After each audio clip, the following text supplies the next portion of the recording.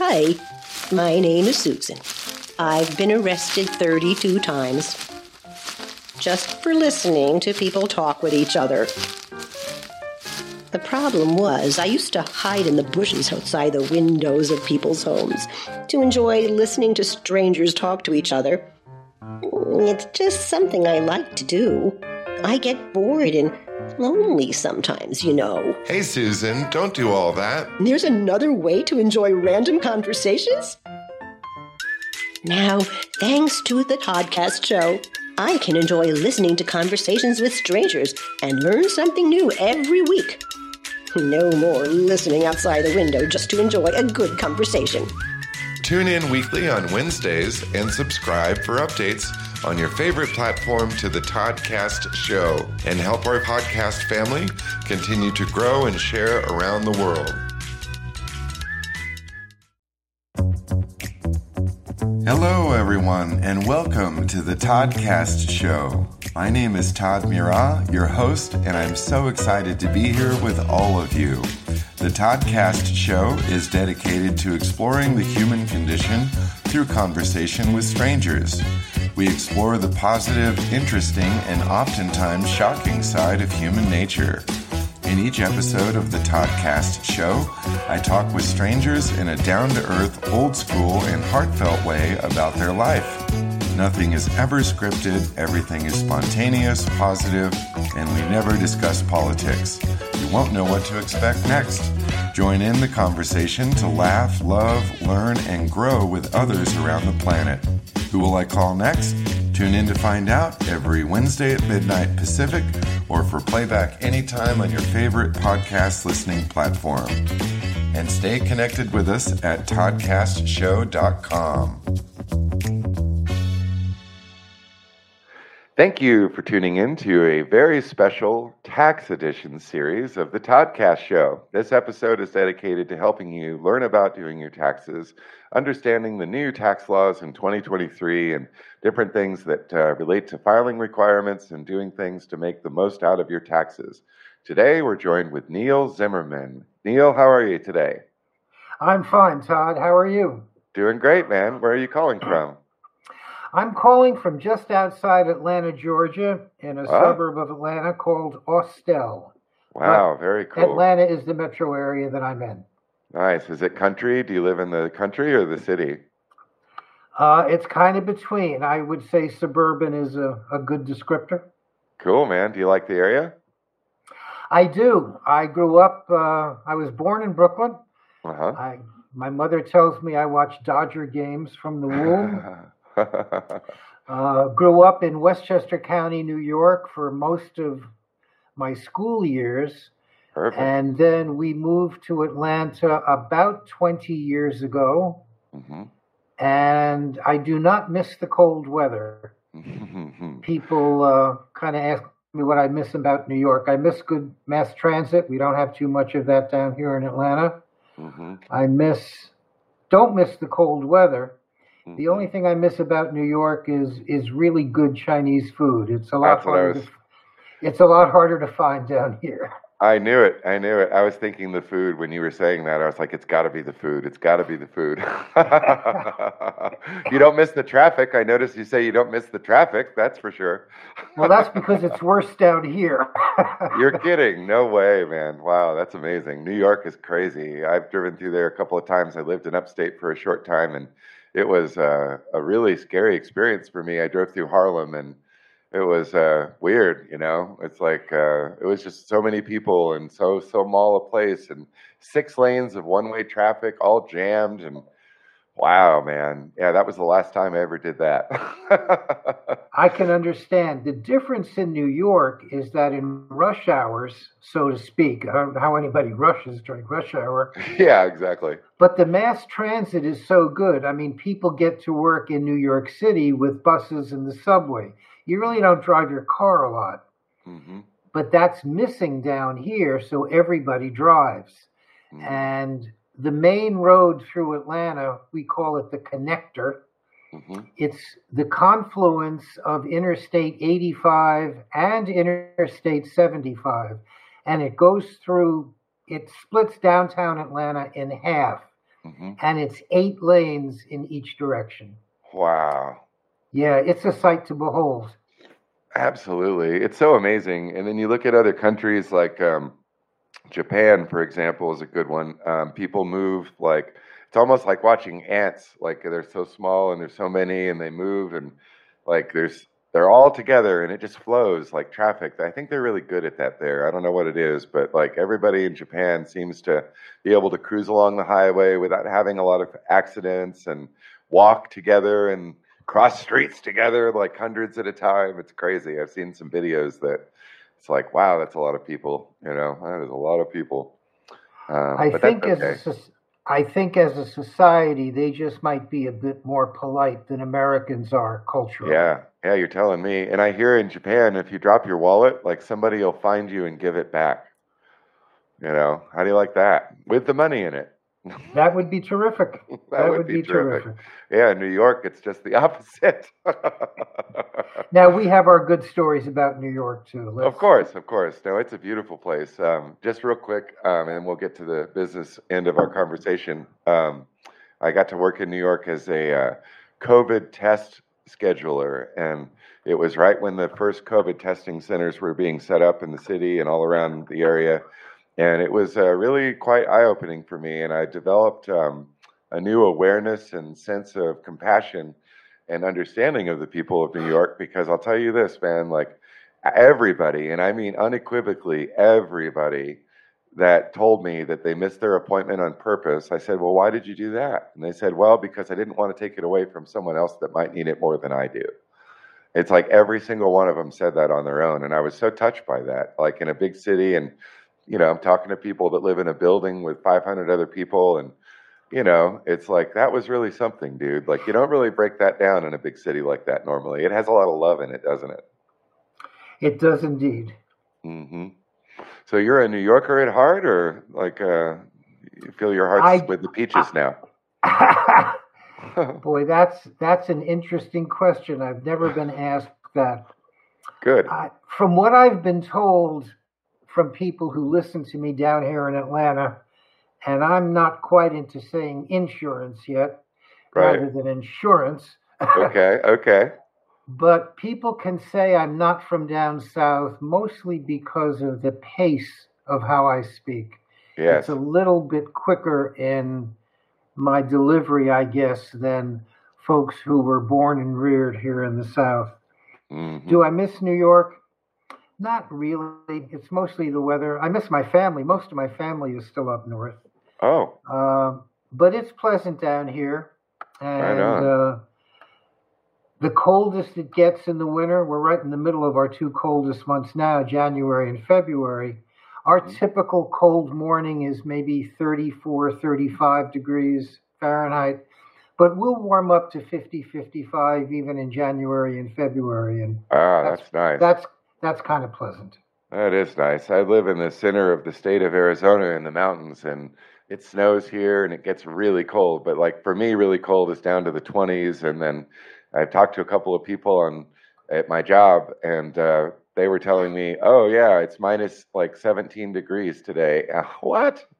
Like minus? Like, oh, Lord. So, yeah, I don't like the cold at all. I don't blame you, man. I feel for you for sure.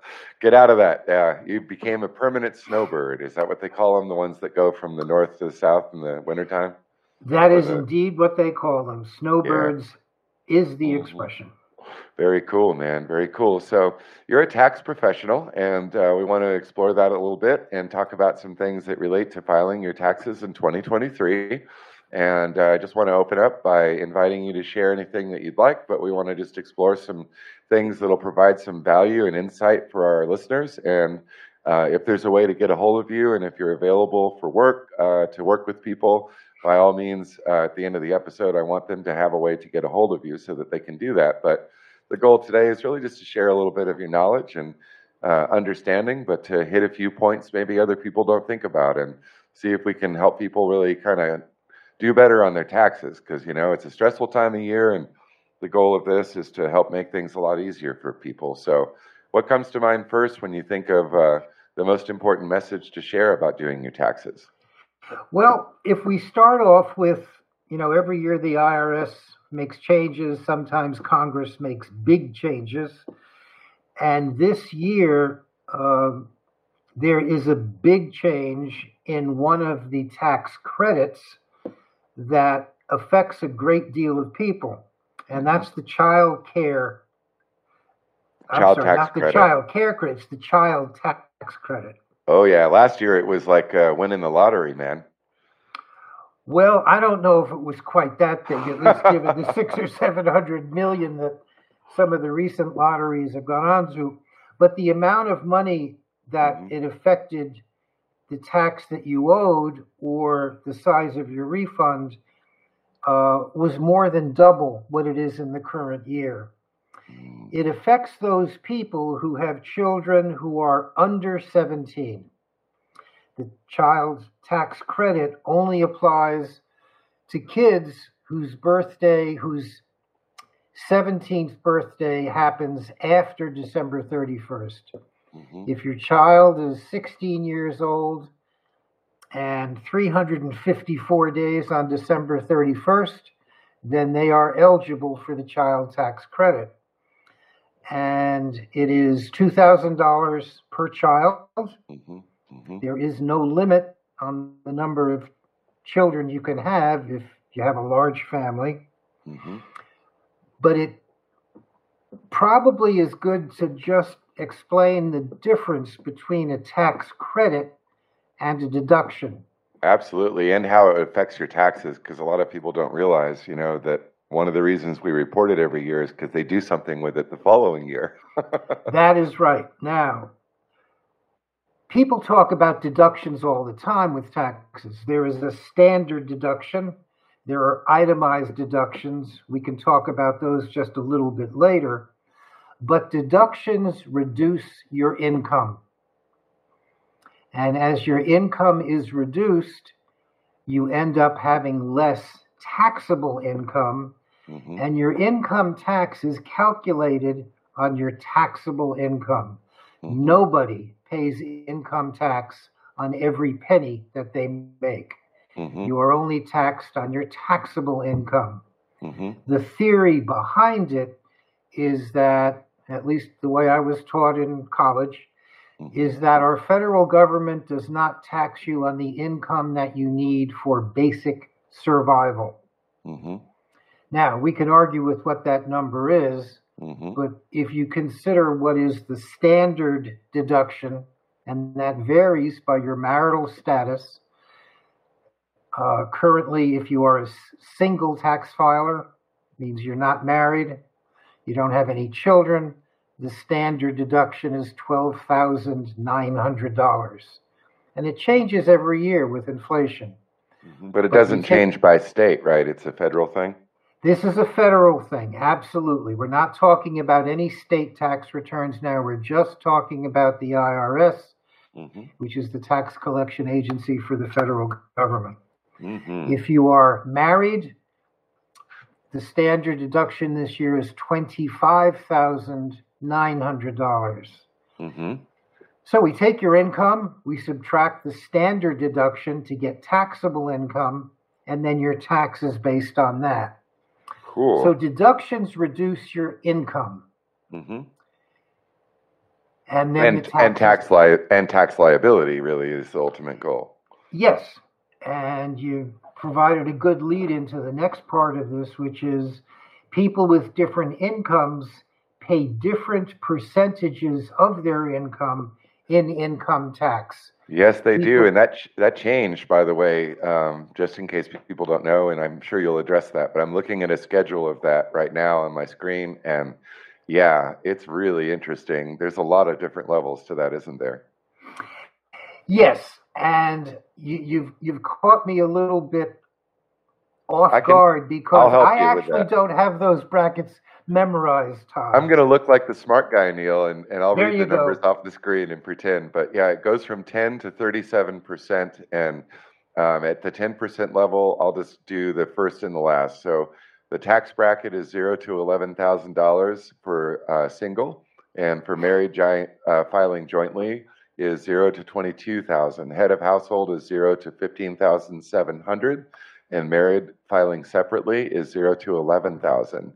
Conversely, all the way at the top, it goes from 10 to 12 to 22% to 24%, then 32%, then 35%, and then finally 37% is over $578,125 for a single person, over $693,750 for married filing jointly, and head of household, it's over $578,100, and married filing separately is $346,875. So as an example, a lot of people always want to earn $100,000. Like that's the goal. Like we want to make our first 100 grand. So what does it take at 100 grand? 24%.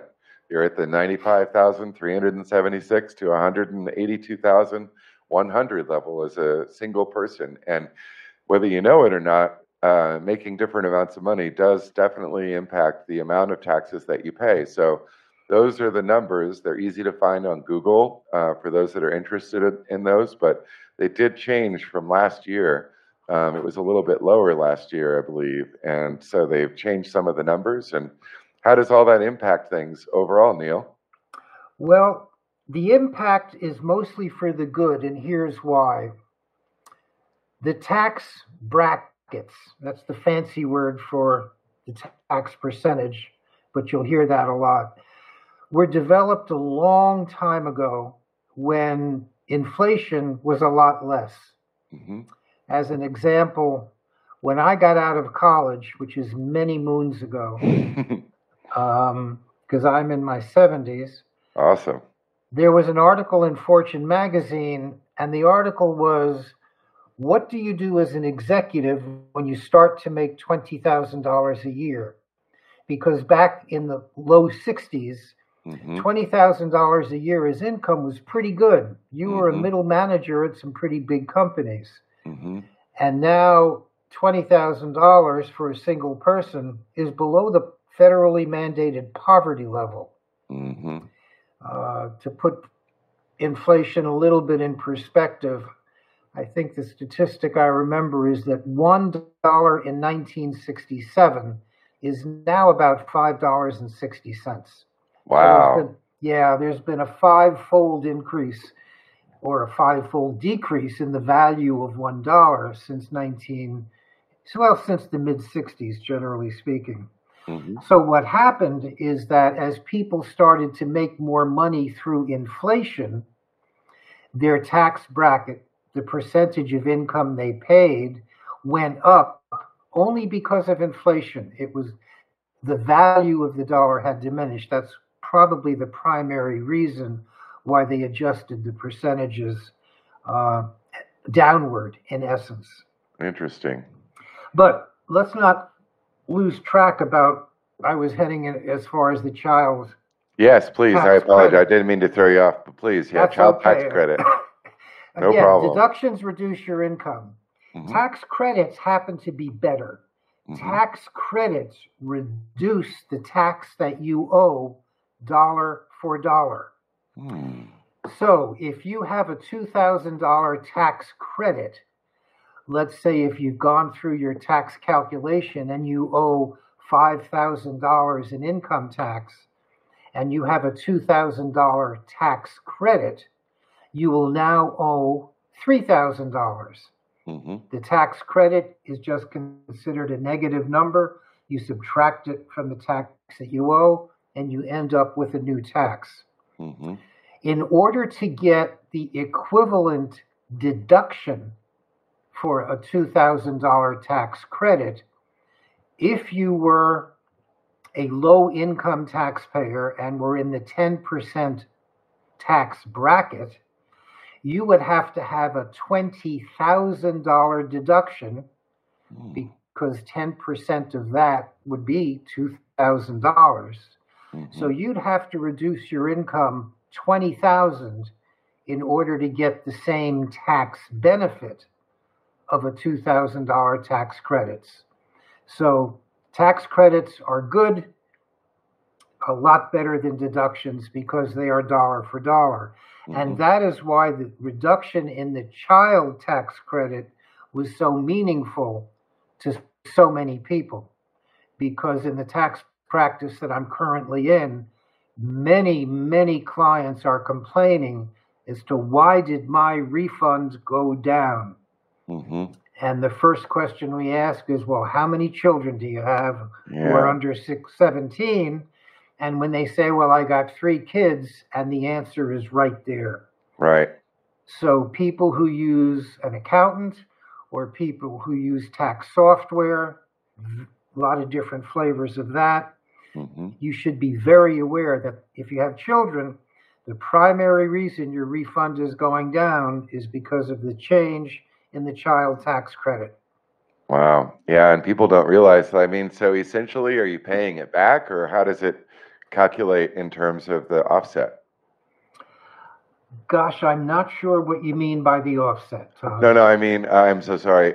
So it affects your taxes the following year. You got the money the previous year.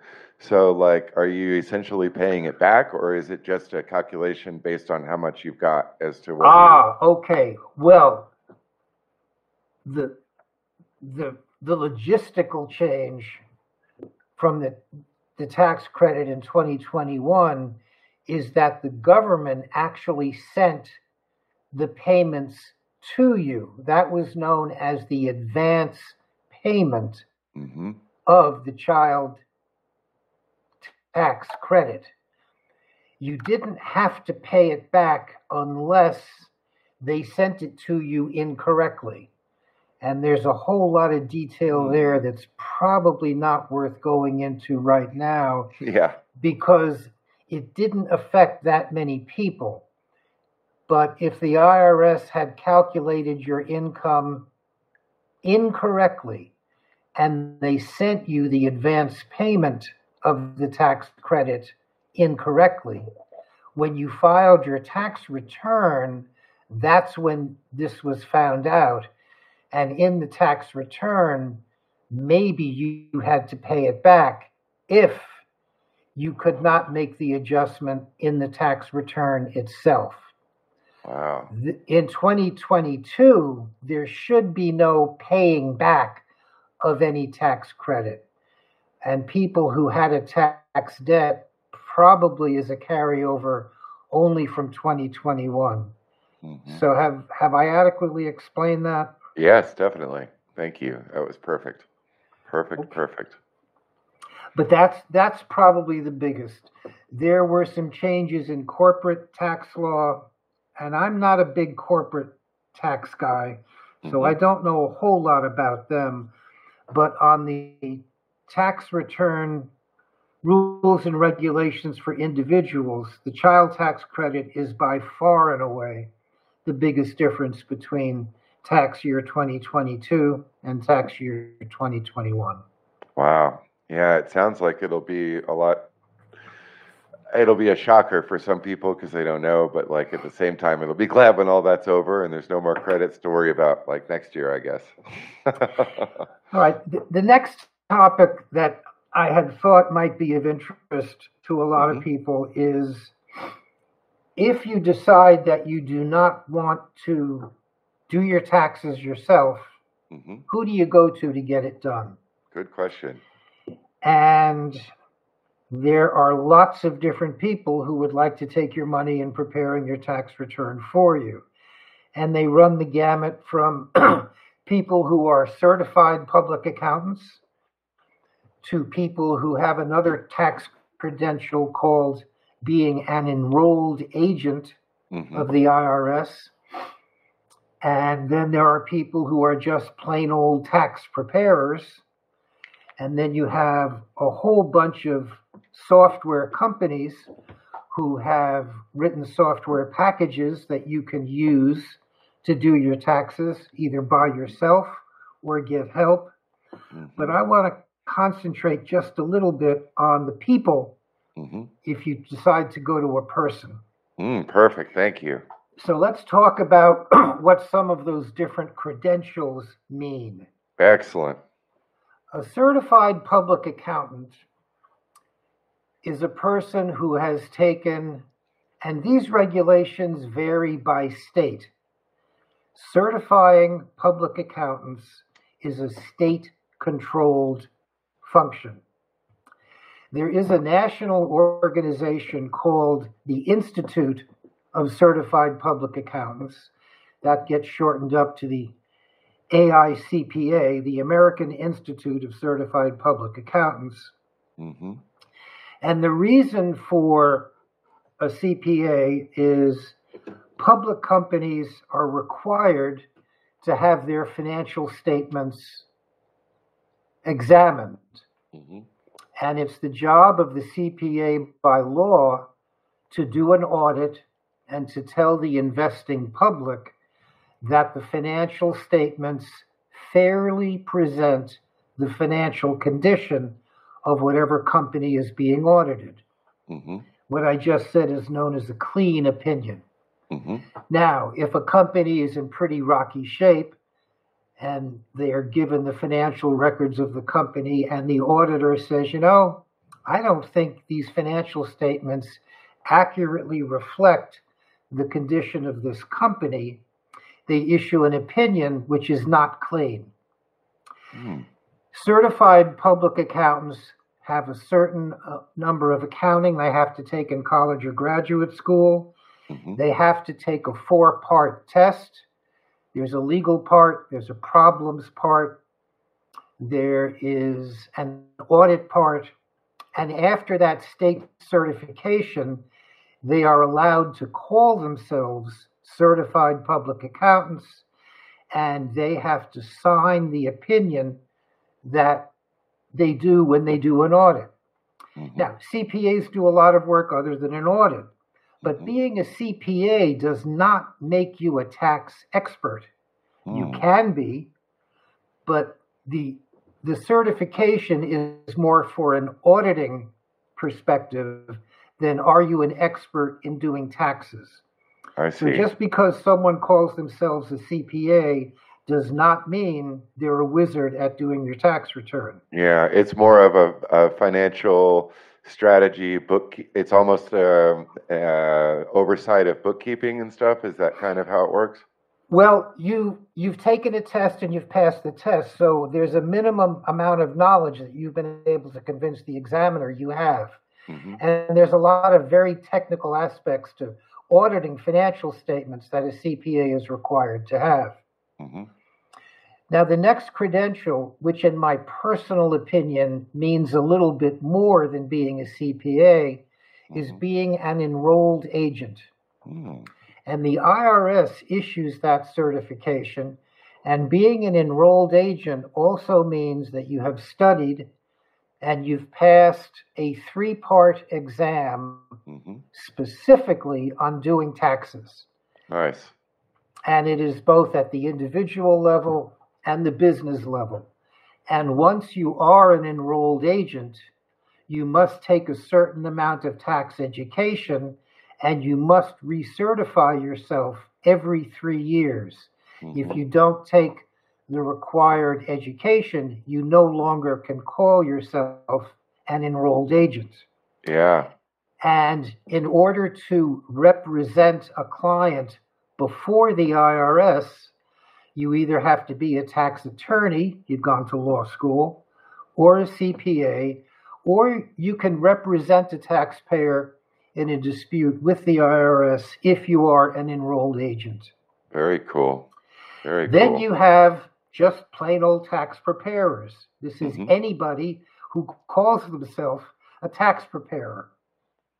The only requirement to be a tax preparer and to be paid for doing a tax return is that you must get a number. It's called a PTIN number, Okay. PTIN, Mm-hmm. and you get that from the IRS. But there is no test you have to take. You basically fill out a form saying that you're a good guy and haven't been to jail recently, Mm-hmm. and you too can get a PTIN number. Oh, But you must put that number on the tax return that you prepare. interesting. So now, again, I have 17 years in paid tax preparation experience. Mm-hmm. I'm not an enrolled agent. Mm-hmm. I used to be a CPA many years ago, but I let the certification lapse. Mm-hmm. But I have 17 years in working for various companies. and having my own tax practice and doing people's tax returns. Perfect. And my clients seem to like me. So the thing that I want to warn your audience about is if you should get approached by a person that you know and he says, "Hey, Neal, I've got a friend of a friend who's in the tax business. His rates are really cheap. Why don't you give him a try?" I would be very careful about having someone prepare your taxes who you don't know, even if they are referred to by a friend. Mm-hmm. Because the person who is ultimately responsible for your tax return, no matter who prepares it, is yourself. It is not a defense with the IRS if there's a big mistake on the return. If you say, "Well, my tax guy did this, go after him." And the IRS says, "Nope, you signed the return. It is yours. We have a problem. Let's try to deal with it." Mm-hmm. I can't tell you how many stories I've heard over the years where there are good people in the tax preparation and there are not so good people in the tax preparation business. And you just don't want to be in a position of having paid these guys sometimes very big money because they've promised you a big refund, and by God, you've got the refund. But a year down the road, you get a letter from the IRS says that, we've got these questions about your tax return. And if it turns out that the tax return had a mistake or was fraudulently prepared, the person who's responsible for paying the money back to the IRS is you. It is not the person who prepared your return. Wow. Yeah. Wow. Representation means a lot. That's a big commitment. You're right. Yeah. Having trust in that dynamic is essential. It truly is. And I know that money is tight, and I know people don't like to overpay for what they do. But you should also stay away from preparers who say, "My fee will be 10% of the refund I get for you." Oh. Contingency fees for preparing taxes are illegal. Really? They are, yes, they are against IRS regulations. If you are a research nerd and you want to read up on the regulations that tax preparers have to abide by, the IRS has a publication. It is called Circular 230. Circular 230. Now, reading it is like watching paint dry. Right. But it's got everything you want to know about the rules and regulations of being a tax preparer and how we are fined if the IRS, through various means, tells us that we've broken the rules, and we are fined as tax preparers because we've broken the rules. But it also puts forth the ethical standards that tax preparers have to live by. And Very that is important. the essence of Circular 230. Okay. That's now, amazing. Very cool.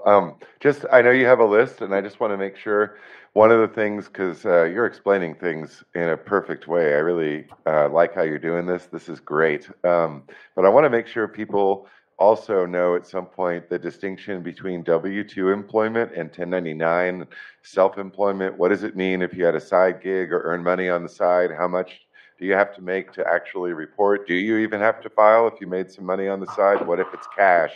That sort of thing. And maybe talk about that at some point. And just let's talk about it right now, because it's in today's gig economy, you have hit upon an extraordinarily important part of being in a gig economy where you work for someone who is not, technically speaking, your employer. How to begin this? A W-2 is a document that is sent to you by law. You have to have it by January 31st of the year, and that date's now passed. So everybody who worked for a company as an employee should have received their W-2 by now. If not, you've got a legitimate complaint against the company that you worked for. But you are an employee. And without going too deeply into the definition of an employee, in essence, you can be told how to do your job. You get paid a salary, and the company withholds income taxes from you, and they work their way to being paid to the government every month by a bank. They also withhold Social Security taxes. They withhold Medicare taxes. And there are other deductions taken out of your pay depending on the company that you work for. You may have medical benefits, you may have tuition benefits, and the like. There's one thing that we should add something to this real quick, because I know some people struggle with this. They might not always realize the company does take out your withholding, but you have to designate how much they take out. So you can underpay, overpay, hit the mark. It's all up to you as to how much you take out, right? And that's an employee decision. Yes, there is a form that's called a W-4 form that when you first get hired by a company, you will fill out. And there is where you get to say how you want to have federal tax deducted from your paycheck. Sometimes the states, those states who have income tax, and every state in the United States does not have an income tax. There are 7 states who don't. But if you are in a state where there is a state income tax, you will fill out an equivalent form for how you want to be deducted, or the state may also use the federal form as well. But the key piece about the difference between that and being an independent contractor is that on the federal side of things, you have 6.2% of your paycheck deducted for Social Security purposes. So that when you retire, you have something there. And your employer must match that. So let's say, interesting. Yeah, let's say your paycheck is $1,000. You will have $62 deducted for Social Security, and your employer, your boss, is also paying $62 on your behalf. How about that? Now, there are many companies who don't want to be bothered doing that. And they will try to hire you as an independent contractor. They will pay you. You will get a paycheck. It might be a personally written check. It may be issued by a payroll service, but it will have no taxes deducted. Many people who hire people as independent contractors do not fully explain what that means. Right. And many of them don't want to be bothered with the paperwork of hiring a payroll service to do payroll accounting. And they don't want to be bothered with the matching 6.2% on Social Security. So they say, Todd, we've got this great job for you, but we're going to hire you as a contractor. You're not going to be an employee of ours. And sure enough, they can pay you by the hour. They can pay you a salary. But they will just say to you, you are responsible for paying your own taxes. And you'll say, okay. Now, what happens is that if you make more than $600 in a year and you are an independent contractor, by law, you must get a form acknowledging that income, and your employer also sends that form to the IRS. So you've mentioned 2 of those forms. 2 years ago, the form for most of this kind of money was the 1099 MISC for miscellaneous. And if you had that form, let's say you got paid $20,000 by the company you were working for, Mm-hmm. that became your income. But most people did not pay any tax to the IRS during that year. They waited until the end of the year.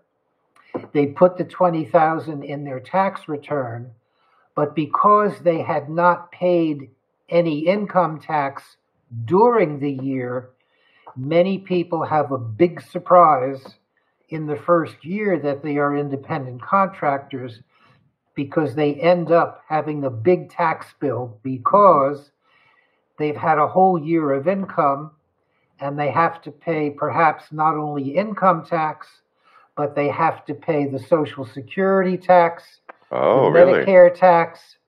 Well, remember, your employer was not withholding it from your paycheck Oh, I thought that as just, you I thought it were just meant, paid. I thought it meant that you just didn't get it, but it's still responsible for you to be able to put that money into your future, you're saying. Absolutely. Wow. Absolutely. I had no idea. That's fantastic. Because when you are an independent contractor, you are both the employee and the employer. Mm-hmm. Now, that 6.2% that I mentioned, you're not paying double that. You're not paying 12.4%. As an independent contractor, you're paying 1.5 times the normal rate. You get a break on 50% of the self-employment tax for Medicare and for healthcare insurance as well. Mm-hmm. The Social Security and the Medicaid tax, which is 1.45%. Mm-hmm. But as a word to the wise, if you're working with a company and they say, you should ask in the interview process, am I being hired as an employee or as a contractor? Mm-hmm. And if the company says we're hiring you as a contractor, then you should ask immediately for about a 10% raise, because that's the additional amount of Social Security tax you're going to end up paying.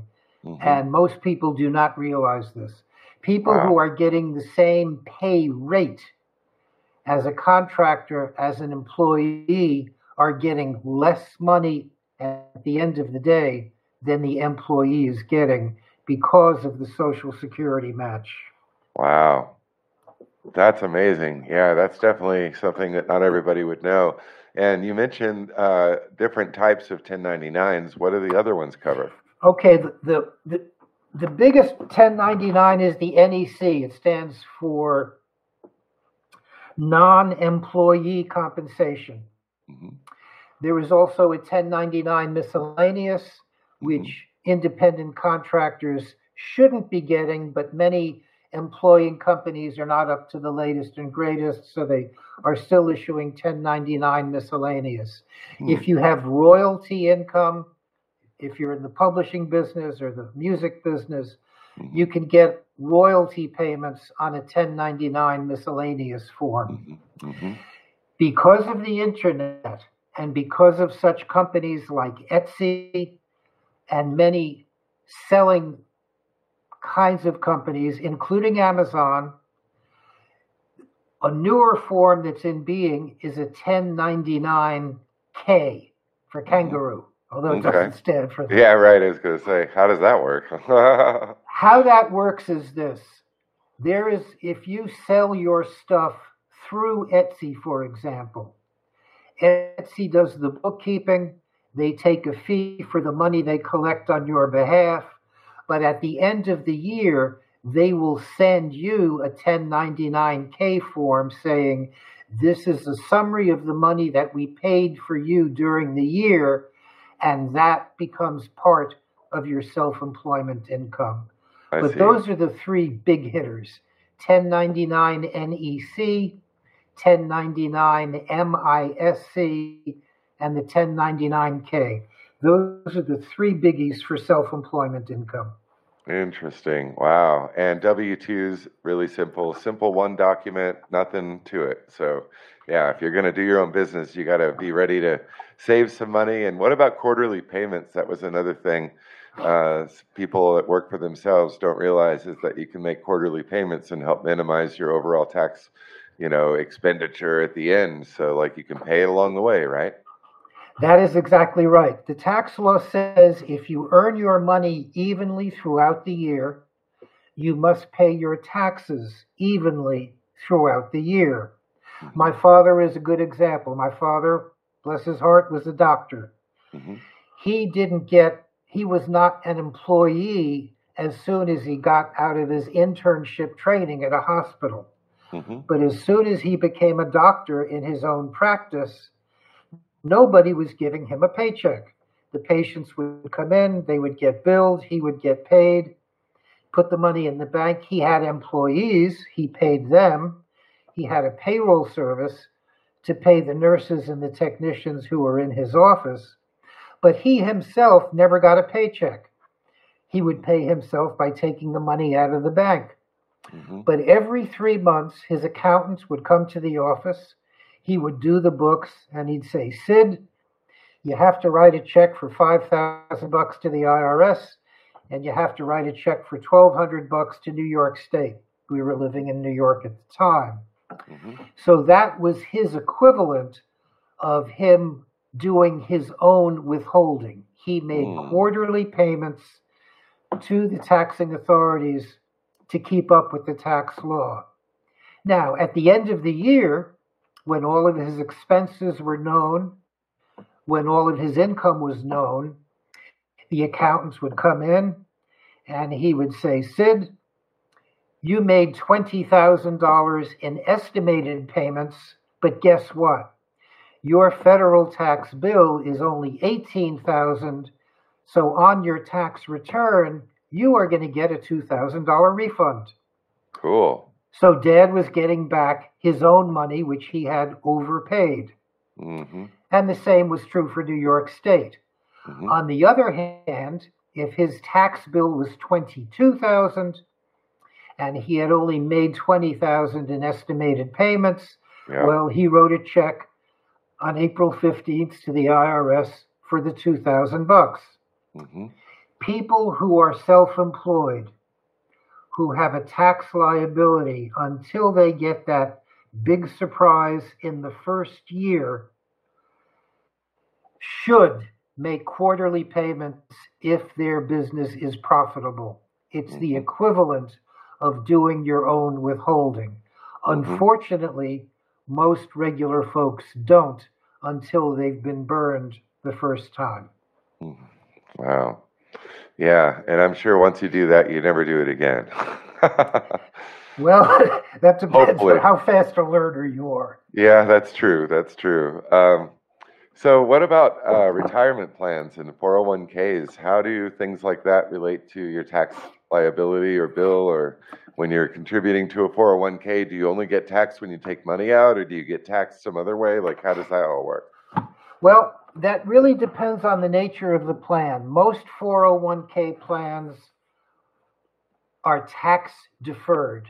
What that means is and we're talking about mostly employees now, Todd, because if you're self-employed, you don't really have a 401k made available to you. There's another kind of retirement plan that we can talk about in a second. But if you work for a company that has a 401k plan as part of your retirement benefit, then money is taken out of your paycheck and invested in the plan. Mm-hmm. That money comes out of your paycheck in what's called a pre or before tax basis. Mm-hmm. If you made $1,000 for the week and $100 was taken out of your paycheck to put into the retirement plan, then your income tax withholding is based on $900 and not the $1,000. That means when you retire and the money comes out of the plan, that is when you pay the income tax on it. That's a standard So, 401k that works that way, right? Not a Roth. you are confusing a I always get them 401. confused. Yeah, you're confusing a Oh, I'm sorry. 401. We're not there yet. I'm so sorry. I'm reading something, and yeah, it's the next subject. But Yeah, IRAs versus there's a difference between a 401k and an IRA. My mistake. I apologize. That's okay. Right. We're going to get to that. You and about half the world make that mistake. It's just fine. Perfect. So when you are retired and you start getting your money back, you will get a form from the payer of your 401k plan, and that form is called a 1099-R, and the R stands for retirement. Mm-hmm. So if you are getting, let's say, a $600 a month payment from the 401k plan, you will have tax deducted from that payment because now you're paying the tax on that income, not when the money went into the plan. Interesting. Now, the same thing holds if you work for a company that doesn't have a 401k retirement plan. Or as a self-employed person, you can set up an independent retirement arrangement. That's what IRA stands for, an independent retirement arrangement. That's the technical definition from the IRS. Everybody says it's an independent retirement account. It isn't. It's an arrangement. But the same thing happens. A traditional IRA, the money that you put into the plan, which is tax deductible, you get to take that money off your income when you put it in, and you are only taxed on that money when you take it out. You still get the same 1099-R form. Some number of years ago, I don't remember the exact number, there was a congressman named Roth, and he put a law into place where the Roth IRA was invented. I wish I had had that possibility when I was a younger man, because the Roth IRA's difference is that the money you put into the plan is not a tax deduction. However, all of that money hopefully grows as you invest it. The investment vehicle grows with the economy, be it stocks or bonds or real estate. And if you end up putting over your lifetime, let's say $100,000, and at the end of your retirement years at age 65 or 68, that value in your Roth independent retirement arrangement is $250,000. As you pull the money out, it is not taxed. Wow. So there's a $150,000 increase in value that your money has accrued over the 20 or 25 years.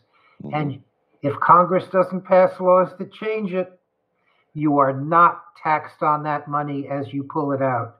It's almost like stealing if you have a belief in the economy of the United States. It can be a very good deal for younger people. If you're an older person in your 50s or early 60s, a traditional IRA is probably the better way to go. But for that, you should speak to a financial advisor or your tax advisor. I really can't give that kind of advice in a program like this because everybody's situation is different. Very cool. But those are the major differences. Okay, very nice. And then we've got about 10, 15 minutes or so to finalize our conversation. And then there's so much more to talk about. But is there anything on your list? We've got enough time to hit a couple of subjects, but is there anything that you think would stand out that you'd like to share next? Yes, there is. Perfect. People should not be afraid of the IRS. Yes. There is a fear out there that if you make the tiniest little mistake, the wrath of God is going to come down on you by the IRS And it just doesn't happen that way. I've been dealing with the IRS for many, many years. I have known them to be polite. They bend over backwards to try to work with you on whatever the matter might be. But the biggest single piece of advice I can give is don't be afraid to open a letter from the IRS. The worst thing you can do is to ignore communications from the IRS. Yes. It may be nothing. It may be that you've overpaid and they're just letting you know about a refund that's coming your way. But if there is a tax problem, it is something that you should respond to in a timely manner. And I just want to let your audience know that if they have found what they think is a mistake in your tax return and they want more money from you, I have never known them not to give you an extension of time to take care of it. Good. They have to do that by law. But there's a limit. It's a 6-year repayment limit, isn't it? Is that right? Well, they can you know, give you that terms I'm up not to 6 sure years. of. If you owe them money and you cannot pay it, they will always allow you to get into a payment plan. I really don't know if there's a time limit on that. Or But terms. you probably don't want to spread it out to 6 years because you do pay interest and penalties on the amount of money that is legitimately owed to the IRS until that debt is paid off. But don't be afraid to open the letter. Don't be afraid to call them. Don't be afraid to ask for additional time because the IRS is not perfect. They make mistakes too.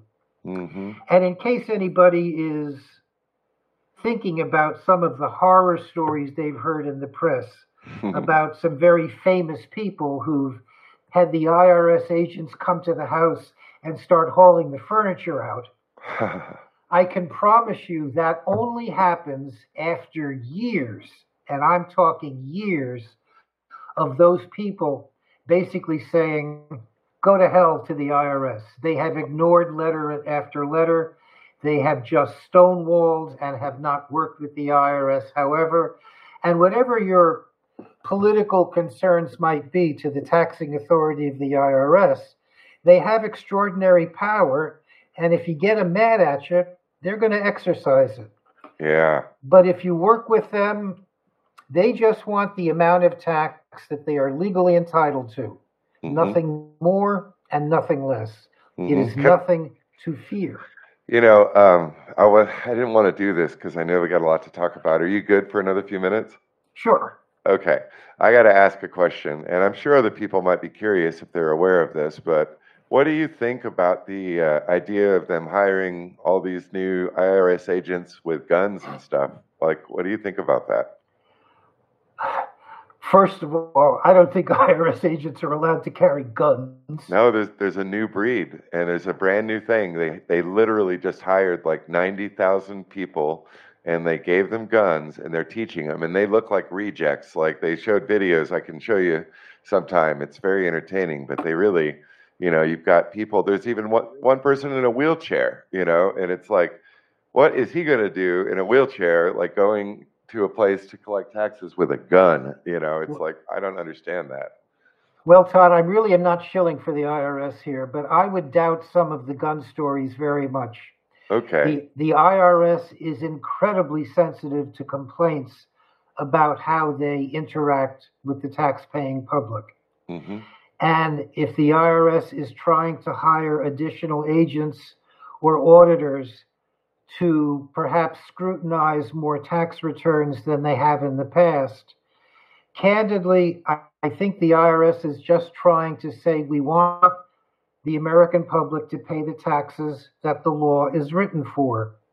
There is a tremendous amount of fraud within the tax system because a great deal of our tax paying is voluntary. One of the tax credits that we spoke about, and it's a big one for lower and middle income people, is called the Earned Income Tax Credit. And the IRS estimates that about 40% of the billions and billions of dollars that they pay out in the earned income tax credit is fraudulent. Wow. Some people kind of bend the rules a little bit, and if they are taking care of a child that is not theirs to claim, they still put it into the tax return to see if they can get away with it. Yeah. And is it right? No. Does it happen? Yes. Bummer. That's a bummer, dude. Unfortunately, it's lower to middle income people who it affects the greatest, and they have trouble because they need the money. It's a very thorny problem. But Congress, with both parties in Congress and with both party presidents, the earned income credit is one of those credits that both parties can take responsibility for. Interesting. And getting close to wrap up time, what do you think might be the next message to share, or something that was important from the list of things that you were thinking about sharing today? Oh, gosh. Keep good records. Mm-hmm. If you should get into difficulty with the IRS and you get a letter about, for example, if you are being audited on your medical expenses, if you itemize your deductions when your medical expenses more than 7.5% of your income, you can deduct that on your tax return. Now, if you should be audited on that and you get a letter from the IRS saying, we just would like some receipts for the $15,000 that you claimed as medical expense. Well, if you're in the unfortunate situation where you've had to pay out of your pocket $15,000 that was not covered by insurance, then just make sure you keep good records. Most people get lazy about that, especially self-employed people. They don't keep track of their expenses the way they should. Now it comes tax time, and they have to go through a year's worth of receipts for their tax return. Most people aren't up to it. Do the stuff at least once a month. Summarize it. So at tax time, you can add up a monthly number 12 times rather than going through a year's worth of receipts, because that's a morale buster. Absolutely. So for the self-employed, it's just part of your business. If you're going to be independent, you've got to think like someone like that. And that means being responsible for things like this on a regular basis. And what you're saying makes perfect sense, just to feed into it on the quarterly basis instead of having to wait till the end of the year. I know there's a lot of people out there that didn't even know that was possible. So that's a really good thing. It's a very good tip. And keeping the records and stuff, just it's part of the business, That's why part of being a grown-up is keeping records. Exactly. Yeah. If you're working for somebody, the idea is that you've got a boss that'll handle it, and that's great. But you know what? You're the boss. So that's the hard thing, I think, for people to get used to, especially just doing it for the first time and, just trying to make a little money. They don't know, but the more you know, the better it is, and the bigger you can get, and the less money you'll pay if you do it right. So that's a really good thing. In the tax world, knowledge is a very powerful thing.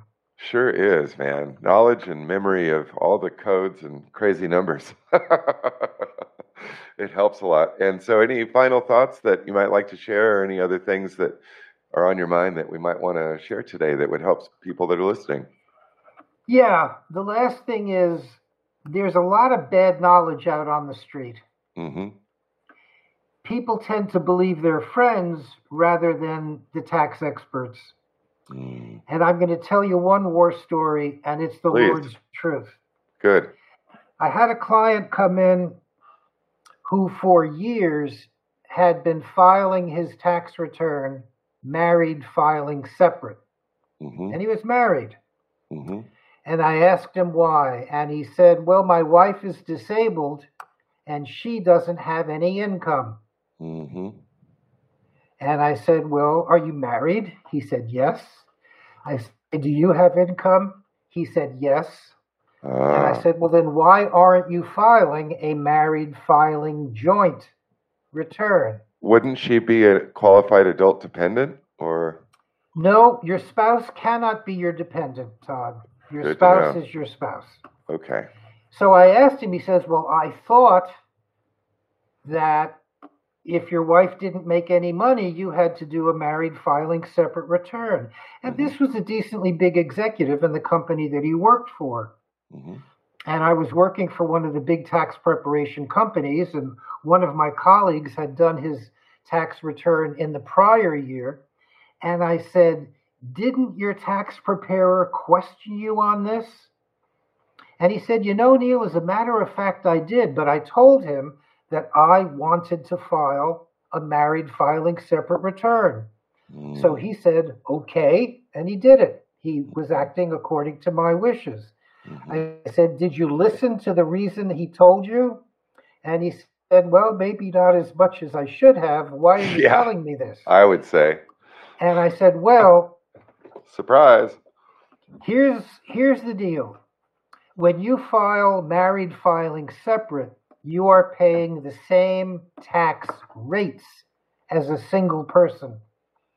Twice. And tax rates do differ between being single, being married, and the filing status you mentioned, head of household, which is essence is you're single but you have children." Mm-hmm.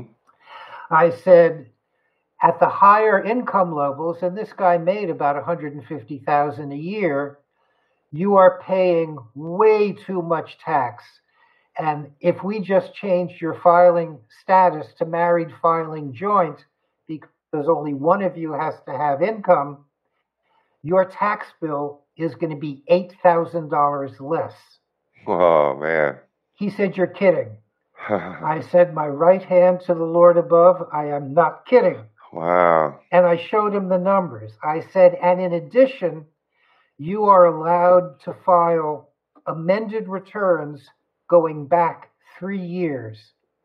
And I said to him, "How long have you been filing married filing separate?" Oh. And he said, "Ever since I've been married, because my wife was disabled when we married, and that's been 8 years." I said, "Well, we can only file amended returns for the last 3. Man. Todd, $24,000.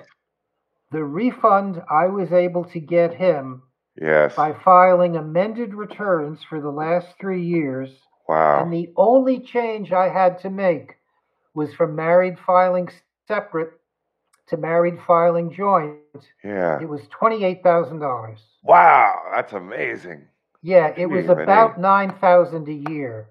Huh. And I was shocked that, now the moral of the story is, you may think you know the tax law, but let your tax preparer give you a good explanation before you do something that your tax preparer is recommending against. Yeah, and don't let your ego or some stupid thing that you picked up somewhere think that you're more knowledgeable than them. You're not. Like, probably not. No, you're just not, dude. Like, the whole idea of a tax professional is that they're a professional. If I want a mechanic, I'm not going to go to a Chinese restaurant. It's like you go to a mechanic. So, and I'm not gonna tell them how to go and work on my car either. I don't know how to do that the way they do. So, that's the whole idea. And quite frankly, it's really amazing that people don't realize the differences that little things like that can make. And I think it's really important for people personally to get the advice of a professional, whether it be you or any number of other people, but someone, like you said, that you can trust and that has your best interests at heart, that follows the rules and doesn't do anything funny. But more importantly, they're willing to tell you the truth. It's up to you to believe and listen and act on that guidance. So, as a tax filer, it's almost like being an athlete and having a coach, to work out your plays with and make sure that you're on your best game. And it's like that. You just have to do it once a year. That's all. So it's not that big of a deal, people. In the end, it's just taxes. It's just money. Yeah, it's not the most important thing in life. Death and taxes, the only 2 guarantees in life, right? That's the saying. Exactly. Some people feel that one is better than the other, or they'd take either one at tax time. But yeah, just for people out there listening, if you're worried about it, don't worry about it. This is just part of life, and we do it. So every year, why get upset? And what's the point of having stress when you could turn to a professional and have peace? And that's the key to the whole thing. Sounds reasonable. Yeah, man. Last words, Neal. Are we good? Or you got I anything else think we are.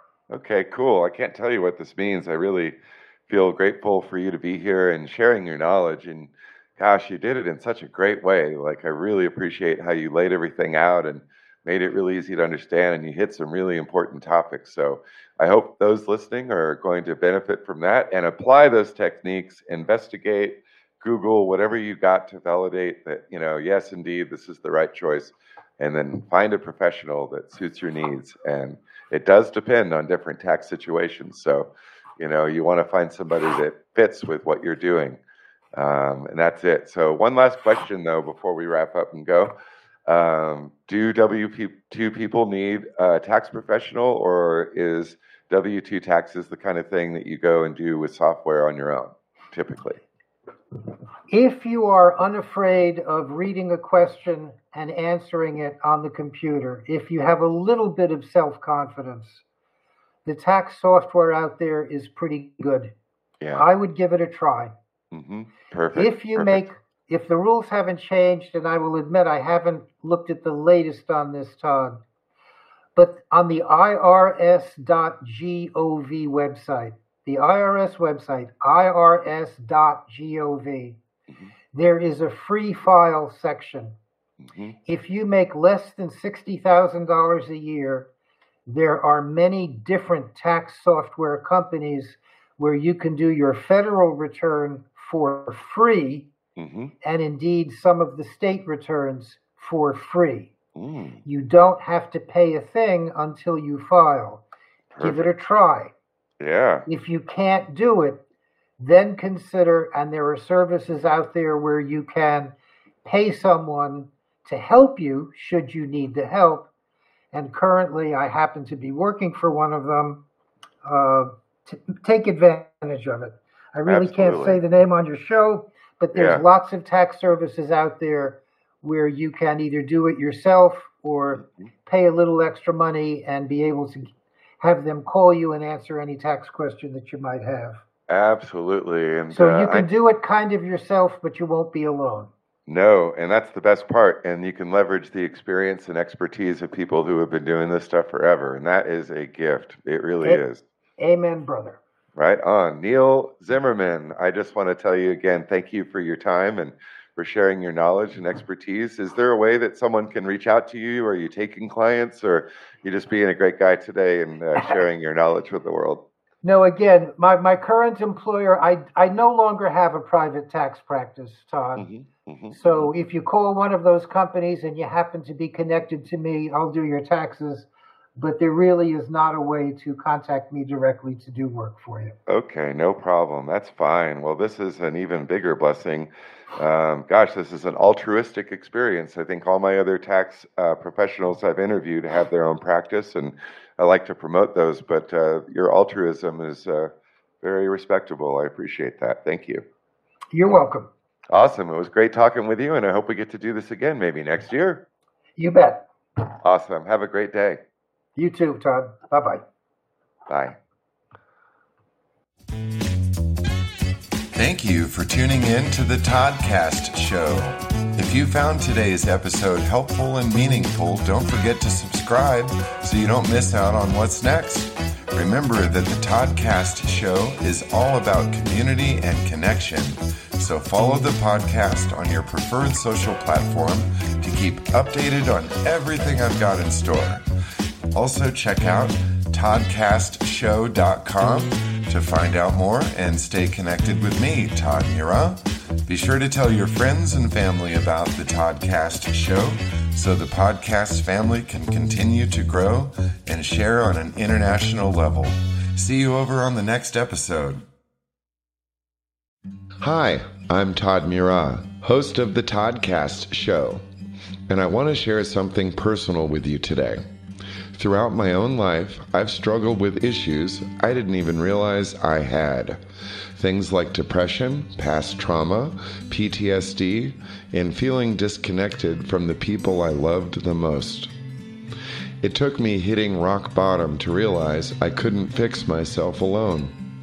I needed help to unravel the tangled knots within my life, find myself again and become stronger in the areas I was weakest. It wasn't an overnight transformation, but with time, I learned to change my thinking, my attitudes, and my entire paradigm for the better. I learned that it's good to ask for help, and that's why I want to tell you about our sponsor, BetterHelp.